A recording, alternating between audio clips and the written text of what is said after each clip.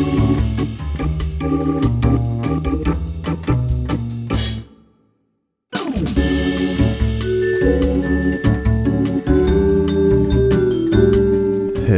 and welcome to Upstream with Jim and John, father and son conversations about discipleship and culture in the Pacific Northwest. I'm John. And I'm Jim. And today we're on episode 88. Welcome to episode 88.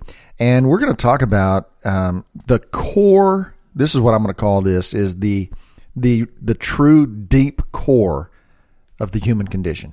Ooh. The prison we're all trying to fight our way out of. Uh-huh. Where it comes from, what it actually is, and how do we get out of it.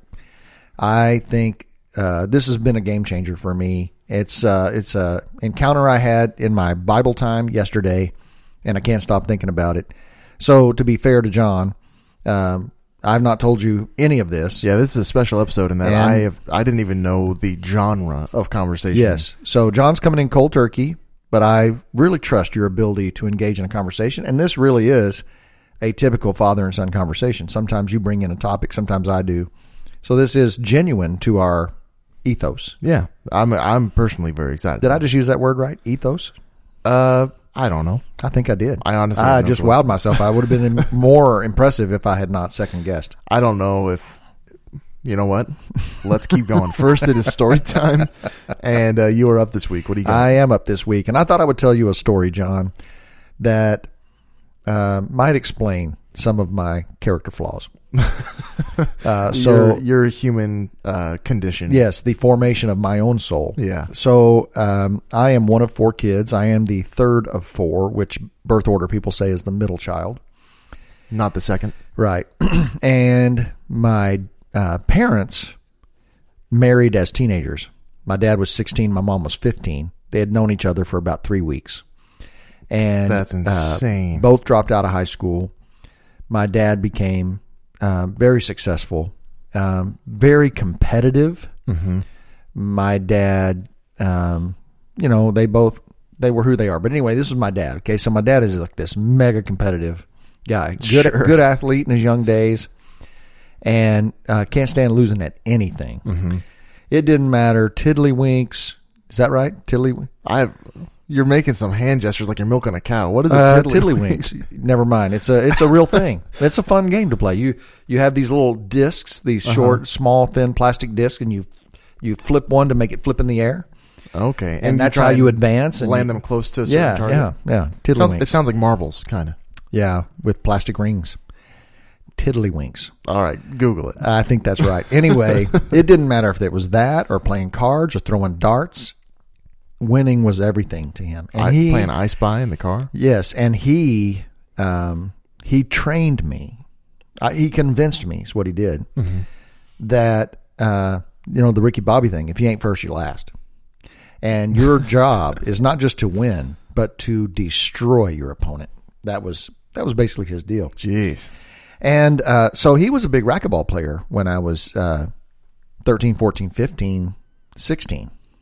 And you told me this before. I didn't know that racquetball would have been big in Texas in the 70s. Well, I don't know that it was big, but it had a loyal crowd. Okay. Kind of like pickleball, I understand, is here in the Pacific Northwest. Oh. I've still never played pickleball, but there are people with pickleball courts in their backyard. My in-laws. And I think it's a thing. Yeah, my in-laws have a pickleball court in their backyard. Well, there you go. And for us, it was racquetball. Well, my dad was really good at racquetball. And my brother and I, my brother's 3 years older than me, we aspired to beat Dad. That was the only reason we played racquetball, was to get good enough to beat Dad. You enjoyed it, sure. Right? Oh, I love the game. Okay. And but I was driven at anything. It was your motivator. Yes, at anything. The goal was always to beat Dad. Mm-hmm. We would get a new board game, my brother and I. We would hide it from my dad, and we would practice and play it with our friends for a month. He would never even know we had it. Uh-huh. Then we would come home one day and say, "Hey, Dad, our friends just brought over this new board game. Why don't we give it a try?" Yeah. And so that way, to ambush him. Yeah. And he would say, "Well, sure." And he would get out the rules, and he would study over the rules and look at the board, look at all the game parts. We said, "Come on, let's just play. You'll catch on." No. And he would study it all, and then he would clear the clock with us. Even games like shoots and ladders. It didn't matter. Games of luck. Yes, it did not matter. Weird. We would practice darts. We put a dartboard in the garage. My brother and I would practice darts. Mm-hmm. As soon as we invited, hey, why don't we play darts? We found a dartboard in the garage. Let's try darts. Yeah. He backed up the throwing line 15 feet where you're having to like moon arc these things, and he just wears us out. So racquetball, we start getting good. We start getting good enough to beat Dad. Mm-hmm. And this is how he responded to the threat of defeat. Mm-hmm. He would hit you with the ball on purpose. Whoa. Hard. I mean, you'd come home with big red whelps on your thighs or your hamstrings or your back. He would hit a shot, and then he would screen the ball with his racket to the last second, pull his racket away so you could hit the ball. If he was going to bump into you to go chase a ball, he would throw you against the wall. He was not going to lose. Holy smokes. But we both got where we could beat him and beat him regularly. And it was I think it was his arrival at what he would consider old age. Yeah. Which 35. Yeah. That's pretty young for old age. That's young, yeah. Well, he died at 36. But it destroyed him that we could beat him in racquetball. Really? Yeah. There was no pride? I think he quit playing. He got no gratification out of it? No. My dad, if he couldn't win, he wouldn't play. But that his boys had worked that hard. Well, this is the therapy session, John. Now we're getting into why I need therapy. But I just wanted to tell you the story because what it did was it made me think this is the way it is. You gotta beat everybody. Yeah. I remember I came home from college, and my mom was into tennis, and we go out to the tennis courts, and we're hitting balls back and forth, and I am just slamming balls down her throat. And she eventually threw her racket at me from across the court and said, "I'm never playing tennis with you again." Yeah. And stormed off. And that's when it hit me. This isn't good, you know. The kind of guy you're playing Legos with your kids, and you're like trying to build something amazing. Nibble on it. Yeah.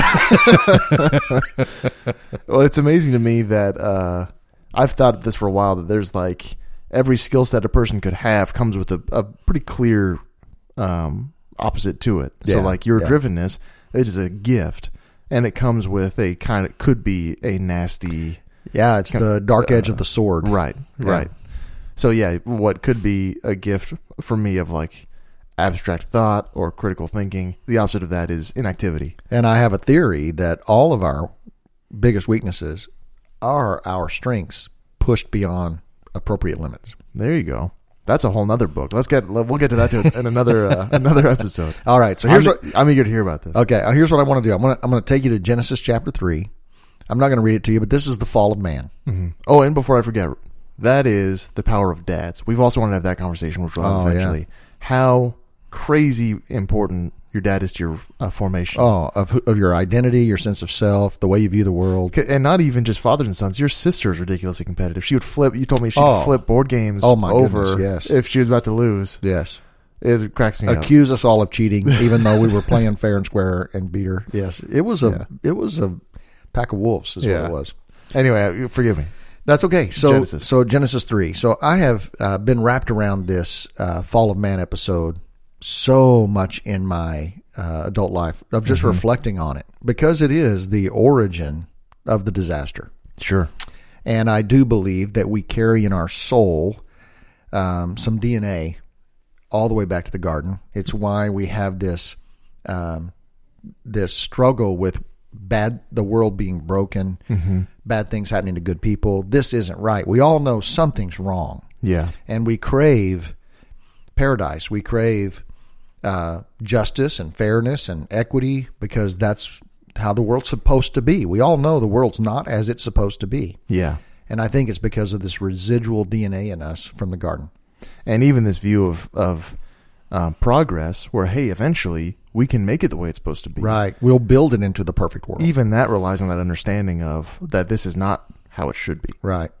And then we are incapable. You know, it's like the guy they found on a desert island. He had a 3-hour tour, and he boat crashed. He sank, and he's on this island for like 2 years. And when finally somebody finds him and they come to rescue him, he says, "Well, let me show you the island before we go." And he says, "This hut here, this is my house. That hut there is my workshop." I remember this. And they said, "Well, What's that? That hut's my church. Oh, well, what's that other church hut? He said, well, that's the church I used to go to. So we're anyway, the anatomy of the fall, I think we can learn so much. And here's the huge aha for me. And I'm going to set out this framework and we'll walk through it. Is that the real core? We have surface problems, bad habits. We're nervous to resolve conflict. We have fears or anxieties, but deep at the core, I'm talking about at the core DNA level of every human being, I think there are these 5 cores that come right out of the fall. Okay. So the first is the core emotion. Adam and Eve hide. They eat the fruit. They recognize their nakedness. They sew fig leaves together, make clothes for themselves, and they hear God coming, and they hide in the bushes. Mm-hmm. And God says, where are you? And he says, I was afraid because I was naked, so I hid. Now, for a long time, that has been a framework for me. Man's core emotion is fear. Because they are naked, and so because of that, they hide. That kind of circuit. Yes. But this went deep all of a sudden for me in my reading. I started a new Bible plan January 1st. Mm-hmm. Encourage everyone, read the Bible through every year. It's a great personal habit. It is you just learn so much about God. Yeah, for sure. Anyway, so I was afraid. Now what, you think of fear. I am persuaded that fear is the core emotion of all human beings. And this is number one of your... Yes, we are driven by our fears. We react and try to build worlds that minimize our fears. Mm-hmm. But fear, not hope, not inspiration, not opportunity, not potential. Fear absolutely controls us. So when you look at... Because I've thought about this kind of more loosely. Mm-hmm. When you look at human progress, right, where we are now compared to where we were 2,000 years ago, mm-hmm. or the basic needs of aspiration to power, aspiration to money, sexual drives, mm-hmm. all of that is from fear. I believe so at the deepest core level, and I think that there are only a handful of things we're terribly afraid of, and we have other fears that pile on as life goes on, mm-hmm. learned fears, experiential fears. But at the core, every human being is afraid. Now, are they all afraid of the same thing? Well, here's the thing. Here's the framework. I was afraid because I was naked. Mm-hmm. Now, here's the deal. They hadn't sinned with their genitals. Right. It was just the two of them. Right. And it wasn't sexual sin. Mm-hmm. Their genitals had no part in eating that apple. Right? We assume. So, but all of a sudden, they're ashamed of their nakedness, masculinity, and femininity. And what it is I was afraid because I was naked. I wasn't naked. I was ashamed. So what has pivoted for me is this recognition that the core motivation of all human beings is shame. And here's the thing. So the core emotion is fear. The core motivation is shame. Yes. And I'm not ashamed just of myself. I'm ashamed of my wife. My wife's ashamed of me. We did this together.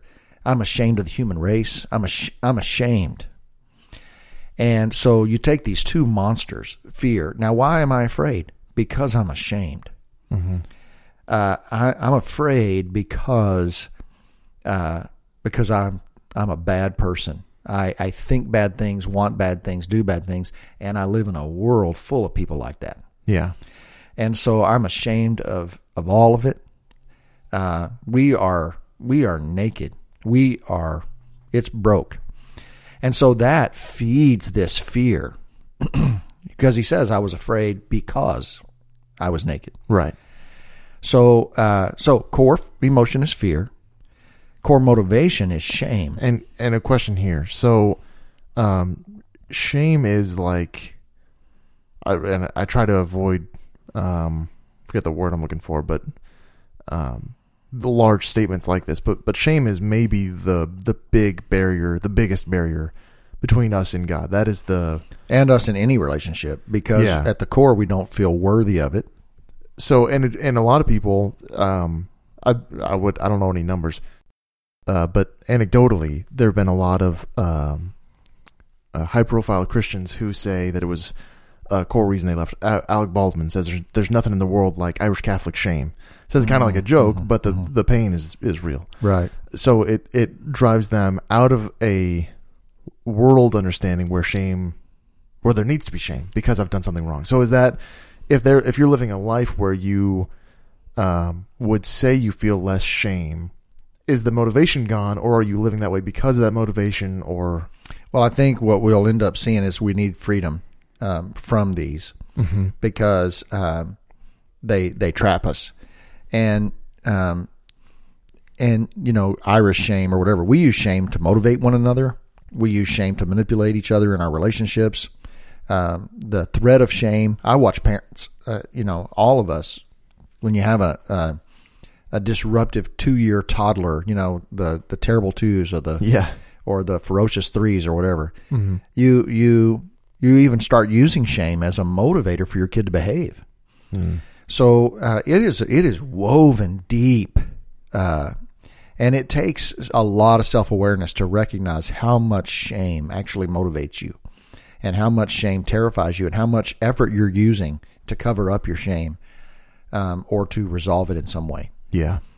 So let's build this framework, because we haven't gotten to the huge aha from it yet. Okay. Because I've been thinking about those. Well, shame, that instead of nakedness and exposure, I realized it's shame. That is a pivot. Shame form. of the nakedness. Yeah. Kind of so then the core strategy, of course, is to hide. I was afraid because I'm ashamed, so I hid. Mm-hmm. And so, people hide in lots of ways. We hide in our work. We hide in wealth accumulation. We hide in sex. We hide in religion.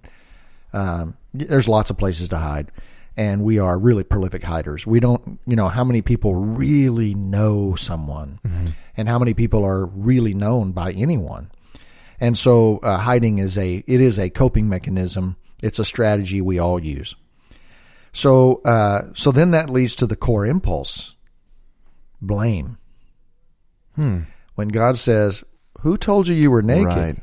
Did you eat from the fruit of the tree I told you not to eat from?" And he says, "Well, the woman you put here with me, she gave me some and I ate." So he blames the woman. Mm-hmm. God looks at her and says, "What is this you have done?" And she says, "The serpent you put here in the garden deceived me." So then it's back on God. And it's on you. Now it's ultimately God's fault. You put that serpent there. And now this is a monstrously big thing, because you can never blame your way to freedom. You can never blame your way into a better life. Blame does nothing for you, but it is the core impulse of a terrified, ashamed, hiding person. Yeah. Somebody's to blame for this, and I pray to God it's not me. But I know it's me. That's why I have shame, and that's why I'm terrified, and that's why I'm hiding. Mm-hmm. But I don't want it to be me.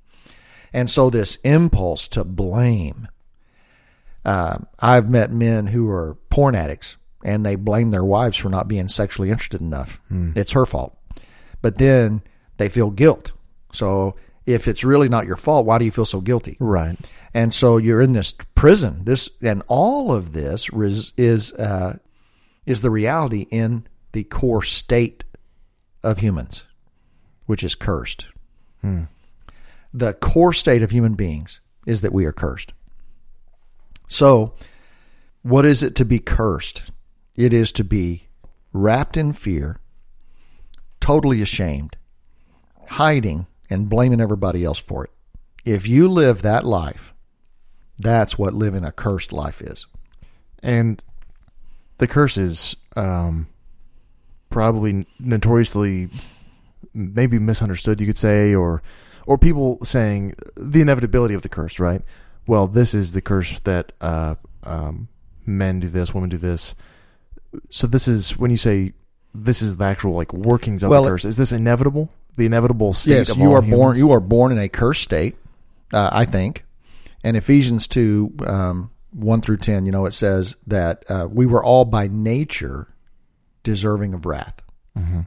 So this is the natural state of human beings. Fear, shame, hiding, and blame.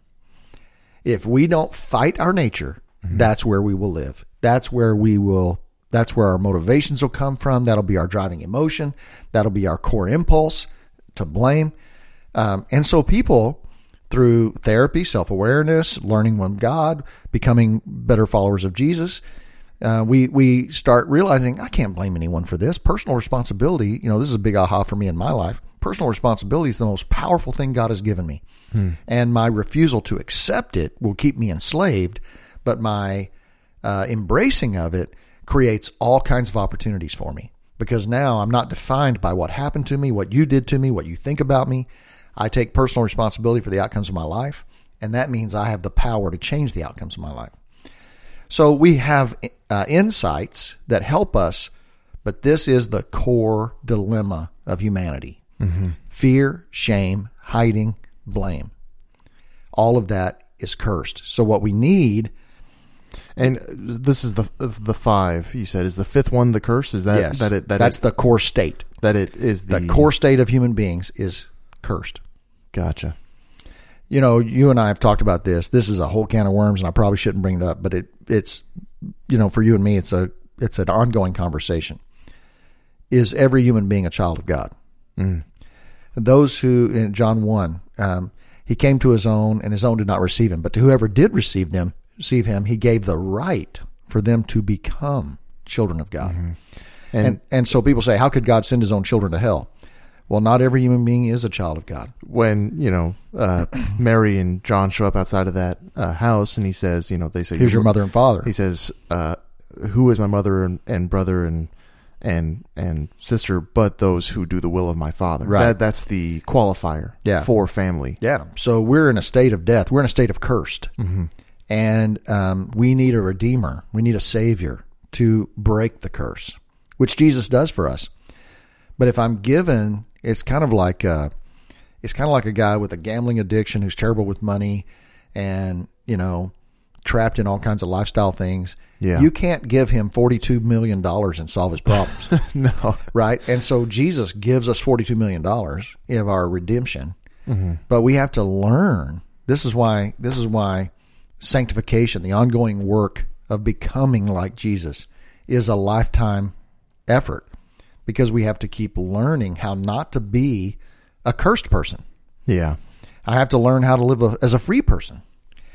And that means I need God to help me. So, and here's the last thing. Okay. For the framework. What all of that cursed does is it totally covers and hides your true identity, which is an image bearer of God.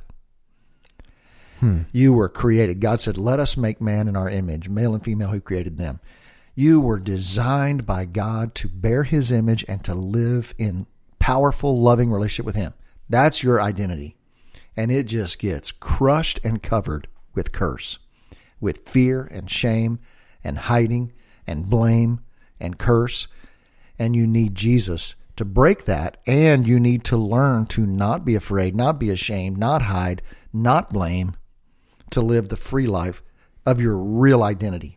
Yeah. And many of us have a hard time believing at the core that my identity is that I was created in the image of God, that I am a work of God, that God loves me. These are hard things for people to really believe. Why? Because we are smothered in that curse. Yeah.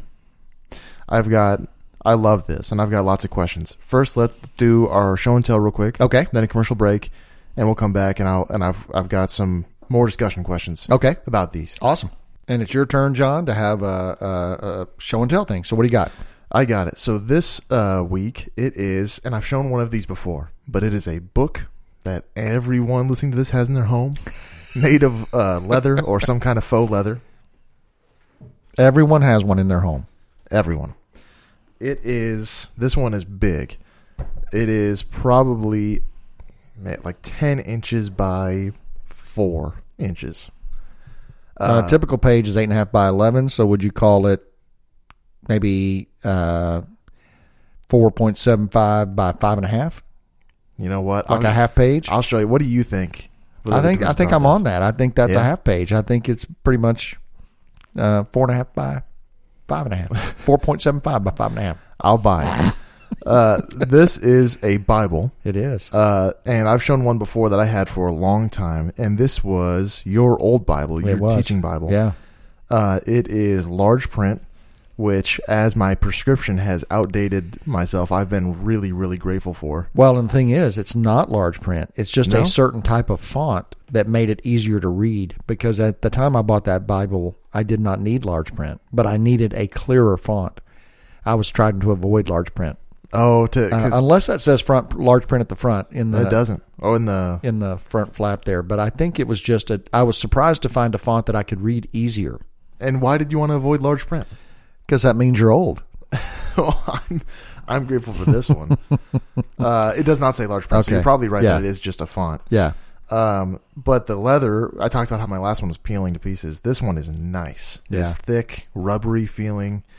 You've got notes all through here, which are really, really cool. If you can read them, my handwriting is pretty rough. To be honest, I can't always, but I like that they're there. I like finding them.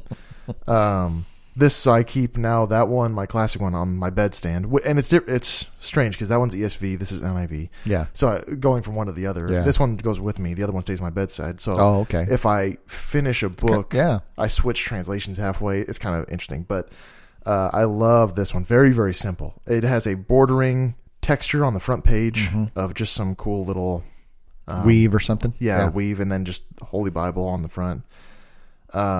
I love it. Obviously, sentimental dark value. Brown, kind of chocolate. Is that? Would you call that chocolate? Very chocolate looking. And I just like it because it's a good Bible. And after I was reading this, the other one is like, I really got to squint at that one. And really, I just need new glasses. But you do need new glasses. But I'm grateful to have this, and it's because you finally did give in to. I got the not just large, extra large print. Extra large, like. And when you first saw it, I must say, you took a shot. You said, "Dad, they could read that from a satellite." It's crazy. But I was also part jealous. I opened that thing.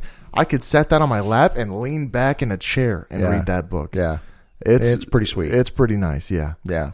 Anyway, that's my show and tell. Let's quick do our commercial break. And we'll be right back with the second half. Awesome. Upstream is supported by the faithful members of the Upstream team, listeners who give monthly through Patreon. This podcast is just one part of the Jim and John ministry. They also write weekly blogs, have published their first book, and are currently at work on more. Their desire is to produce transformational content, as well as offer encouragement and coaching to others. The dream is to see a movement of people who are integrating the work of Jesus into their daily lives, and who are joining him on his mission to redeem and restore all things. Check out their website at jimandjohn.com, where you can learn more about the father-son duo and gain access to all they have to offer. If you would like to join the Upstream team, consider partnering with Jim and John on patreon.com/jimandjohn. A link is also available on the homepage of their website. And remember, there's no H in John. Now let's join Jim and John for the home stretch of today's conversation. All right, welcome back. Thank you guys so much for listening to our commercial and for listening to the whole thing. We're very grateful for our patrons and all you who listen and subscribe. I did find out, John, I was doing some homework on our analytics of our podcast. Mm-hmm. We have had listeners in 40 states.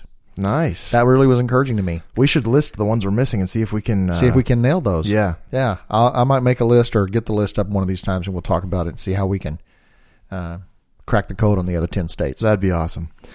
So I've got a list of questions now that you've kind of unpacked the core of the idea, and you've got a few more things to say. Which one would you rather do first? Well, let me just do this real quick. That is the core. I really believe this is the core battle of what it is to be human. To be fallen. That cursed state with fear, shame, hiding, blame, and cursed. And then your identity hidden underneath. And your identity's buried, man. It's so hard to believe that identity. So what you have to do is you have to go to work. And my framework for going to work is Jeremiah 1, where God says to him, I have commissioned you. I formed you in your mother's womb, and I commissioned you. And he says to tear down, overthrow, uproot, and destroy, to plant and to build. And those are 5 destructive actions and 2 constructive actions. And I think that and this is my framework for counseling and for help, to really take a look at that we have a lot more demolition to do than we have construction to do, but you got to do both. And so you tear down walls and you overthrow rulers and principalities, and you uproot deeply planted things in you, and you destroy weapons. And isn't that when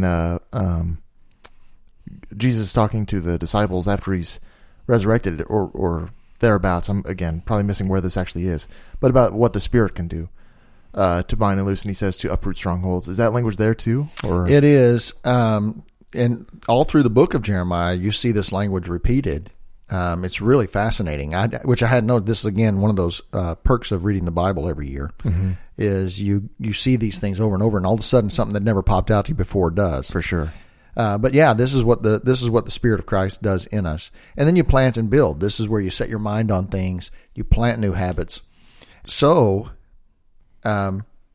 we have this fallen, cursed state, and to free ourselves, we have some work to do of tearing down, overthrowing, uprooting, destroying, planting, and building. Well, that'll lead to my first question. Okay. So, one of my challenges with a lot of more recent barriers is, in the most practical way you can, if I want to say, what do I do every day to use this model to change my life, to actually start that work of unearthing that hidden identity, in a very practical sense, what do I do to do that?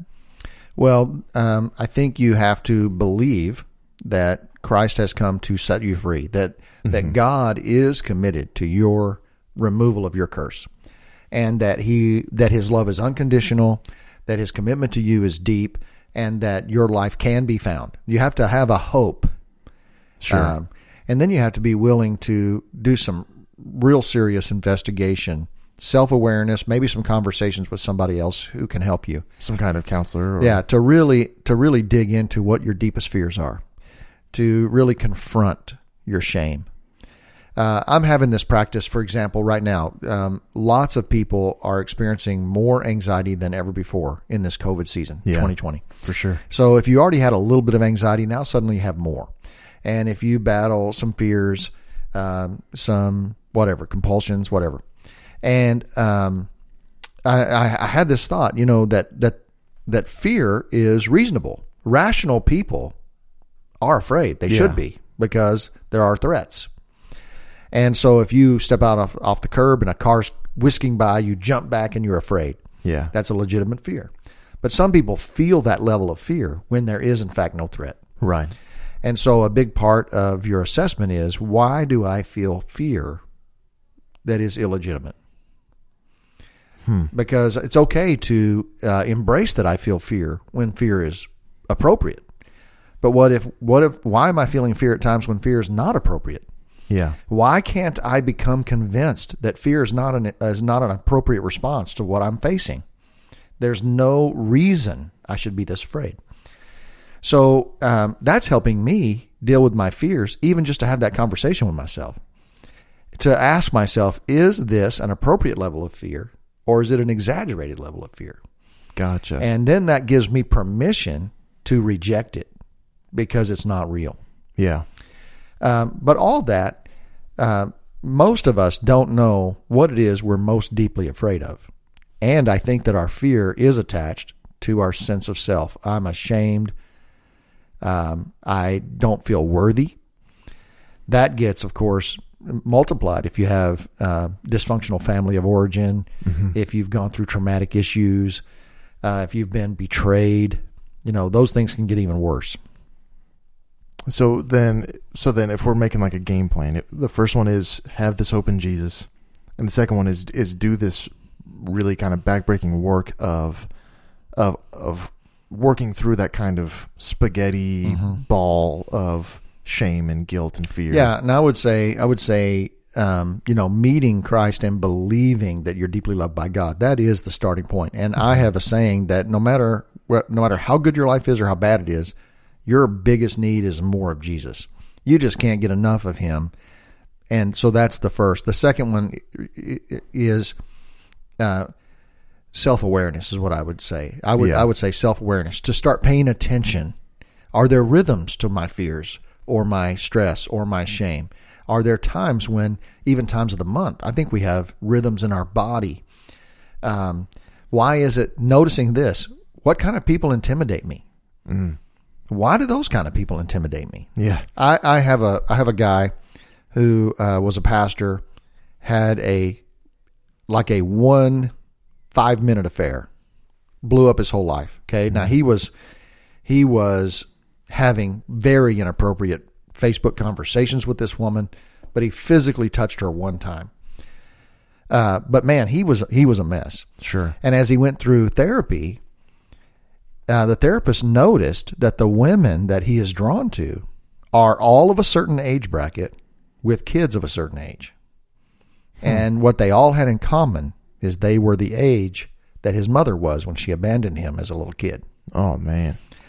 Now you go, oh, that's psychobabble, blah, blah. Hey, these things are real. The soul is wounded. It is afraid. It has a long memory. Mm-hmm. And, so I'm talking about stuff like that and you don't know, you won't notice connections unless you dig a little bit. Yeah. Unless you start to observe. Investigative work. Yeah. One of the things I did years ago was just document in my journal the days I felt certain things. And I just noticed over several month span, if there was a pattern. Yeah. Because it felt random. Turned out it wasn't random. So you can have those kinds of self-awareness. But you can do that because you are not ashamed and you're not afraid, because you know. And this is why, for me, the safest place on earth is with Jesus. Yeah. And I know that if I do this work with Jesus, he is not saying, see how terrible you are? Right. See how bad you suck? He's not doing that. And so in that safe space, you've got to be really courageous. And by faith, accept your freedom and keep telling yourself again, I'm free. Yeah. It's a journey. So, related question, for me, and I'm not spectacular, I bet this is common, because we are broken to this extent, that even something as, positive as accepting responsibility, the blame one, right, that perverts itself back into shame, right, and can increase shame. Mm-hmm. So these ones that seem almost contingent on each other, how do you navigate unraveling that without making another area of your life worse? I don't think I have particular issues in the blame category, mm-hmm. but I think I have some significant hurdles in the shame category, and they might even be consequential. Yeah, connected in some way. Yeah. Well, I think that, again, the self-awareness piece of just reflecting on this and noticing your behavior and your patterns is a big, big deal. You'll start to get more and more clarity about that. And I'm kind of blanking on exactly how you asked the question. So can you ask that again? Yeah, just when one of these affects the other, and even if you were to solve one, it could, because of how broken we are, right, make one worse. Specifically, the one that came to mind is the blame and shame. Mm-hmm. That once you accept full responsibility, you think, well, I really am, because of I'm responsible for this, I really am the worst person that I know. Yeah, one of my favorite jokes is a guy goes to a counselor and he says, I think I have an inferiority complex. Mm-hmm. And he puts him through a battery of tests, and he says, well, I have good news and bad news. Good news is you do not have an inferiority complex. The bad news is you're truly inferior. And you do have that fear. What if I do all this and discover that I really am worthless? Yeah. And the truth is you won't discover that, because what all this digging gets you to is that identity you had at the start, image bearer of God. And he's going to help you get there. So you're actually, it's like you're digging through piles and piles and piles and piles of junk. But at the bottom is this identity, and you are going to get there. Yeah. I think that the thing that popped in my head while you were talking about do they feed off each other and hurt each other? This is the lie, all the lies of Satan, all the temptations of your sin. You think they're going to calm you. You think they're going to medicate you. You think they're going to make your life a little better. All they do is deepen the curse. They intensify your fears. They feed your shame. They make you want to hide even more. and they make you blame. So when we don't follow Jesus, life, the spirit of the age, the enemy that we fight against, they're all designed to take you further into that curse. Yeah. And so the wisest thing you can do is stick close to Jesus and allow him to walk you through that. And a lot of people have been in cultures where, questions in churches where questions haven't been welcome.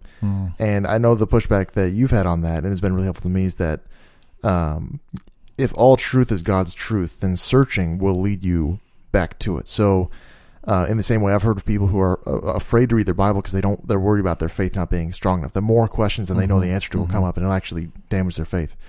But in the same way, that digging will only get you to the truth because it's really there, that you are a child of God. It will, but it also may scare the crap out of you because there are some very complicated questions that are legitimate that people have. All the genocide of the Old Testament, those are real struggles, and so it can be a confusing thing. But here's the deal for me: is I have a basic foundation that I will not negotiate, which is that God is inherently good. So when I'm confused, when I'm afraid, when I'm like, oh no, God really did that? That doesn't seem fair to me. Sure. I know that I haven't understood it all yet, and God is still good. So I won't give that up. When Tim was really sick and I thought he might die, Sue and I had that conversation. We know, and we will not budge on this belief. God is good. And that helps you. So it helps to have that pillar as you do discover some things that confuse you, people that confuse you, religious leaders that might confuse you, scriptures that might make you go, wow, I don't like that story of Job one bit. I just don't like that. You hold on to this anchor. We have this hope. The New Testament says we have this hope as an anchor to the soul, safe and secure. And that anchor is we have a God who loves us, who sent his son to redeem us, and he's going to bring us into eternity with him one day. That hope is an anchor. Everything else can toss and turn and be disrupted, but that's the anchor. Well, okay. So this next one, this is probably the big one. I saved it for last, and I realize now it might take up a huge amount of time. So I probably should have gone first. So if you have anything else you want to say, we're good. Okay. So this one is, we've talked a ton about the ability of people to change. It's been a big theme, especially in 2020. Not because of the current events, just these conversations. How much can a person really change? Dallas Willard in The Divine Conspiracy, which I'm reading on your recommendation, and it's very, very good. He quotes this. He names him. I forgot his name now, but he's basically a Christian. I think he's a pastor who had a letter in a Christian magazine. I think he edited it, and so he had a letter as being. It was a celebratory thing. He had been pastoring for this many years, and it was a celebratory little column. Okay. And he said that he now believed that he had lost faith in the transformation of people. He had seen so many people have moral failures or faith, living a hidden life, and nobody knows, or just leaving the faith, that he came to believe based on just things that he'd seen with his own eyes, and he'd done this a long time, that your salvation from hell by God, which was real, he still believed in God, had no bearing on the way you lived your life, really, and your actual change as a person. And so then basically God ought to kill us as soon as we get saved. That way we can escape this hellhole and just go straight to glory. Or grace abounds, or greater the glory of God. Yeah. I'm not sure.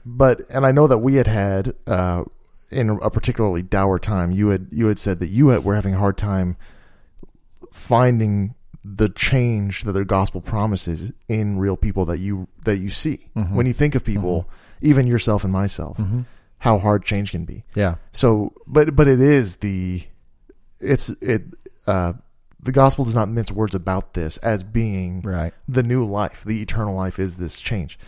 And so we talk about, the work of this being, not a born again kind of miraculous immediate change, immediate recovery, where bam, now you're no longer that person anymore. Yeah, where you've uncovered your identity underneath the curse immediately, or God did it for you.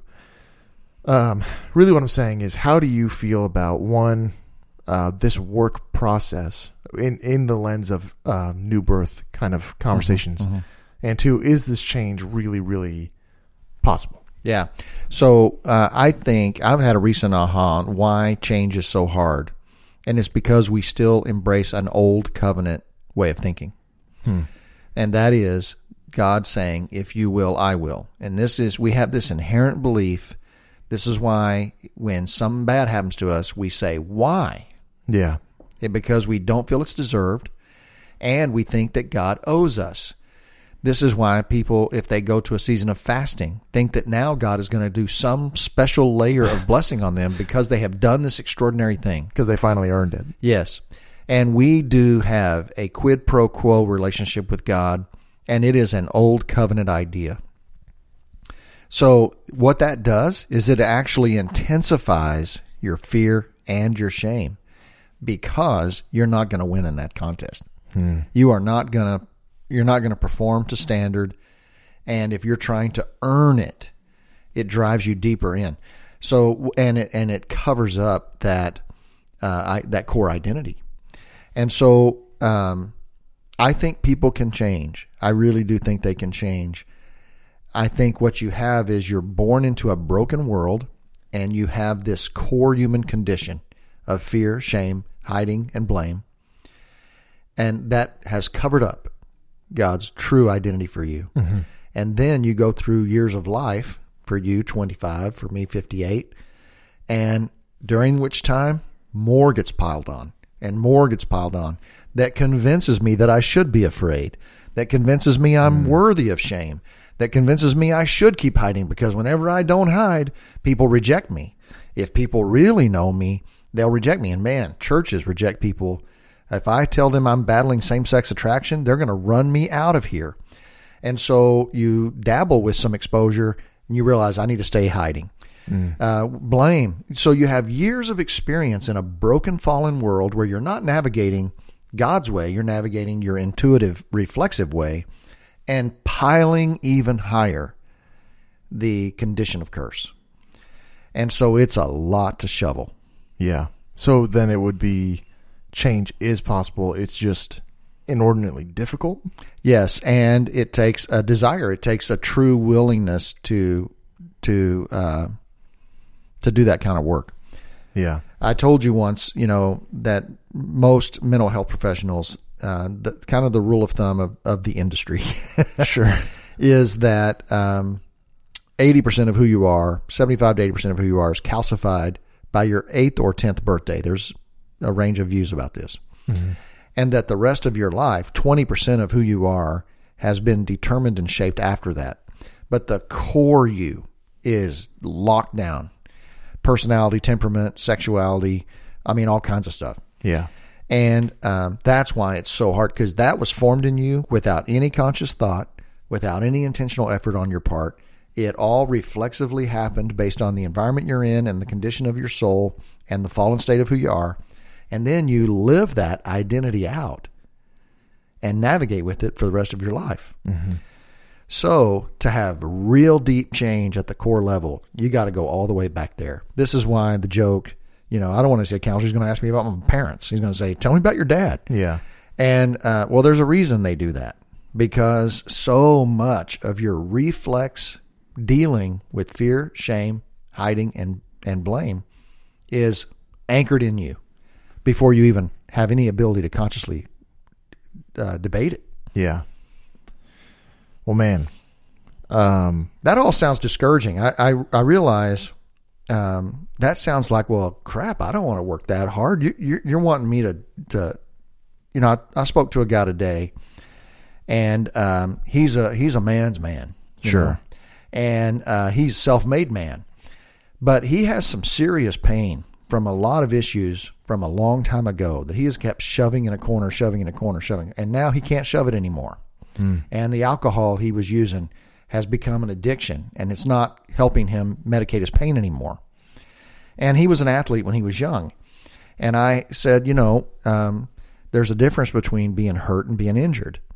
If you're hurt, you can play hurt. Yeah. But you can't play injured. If you're injured, you have to come out of the game and you have to deal with the injury. You have to heal. And yes. Yeah.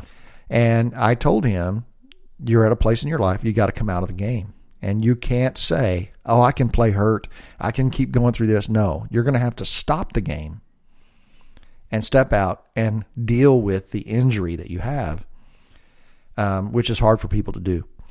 But the hope is, the power is this, that God is in this process with you, and he goes into the secret place by the Holy Spirit, and he can heal and help with things you don't even understand. I mean, the truth is, by the time I die, I still won't understand myself the way God knows me. Yeah. But his grace is sufficient for the task. And there's great joy to be had, even along the journey of discovery and of recovery. There's great joy to be had. Yeah. Well, I think this is, again, just we've talked a bit, especially recently, about diagnostic tools and thinking tools. It's just kind of a way to not be blind in your own self, in your own head.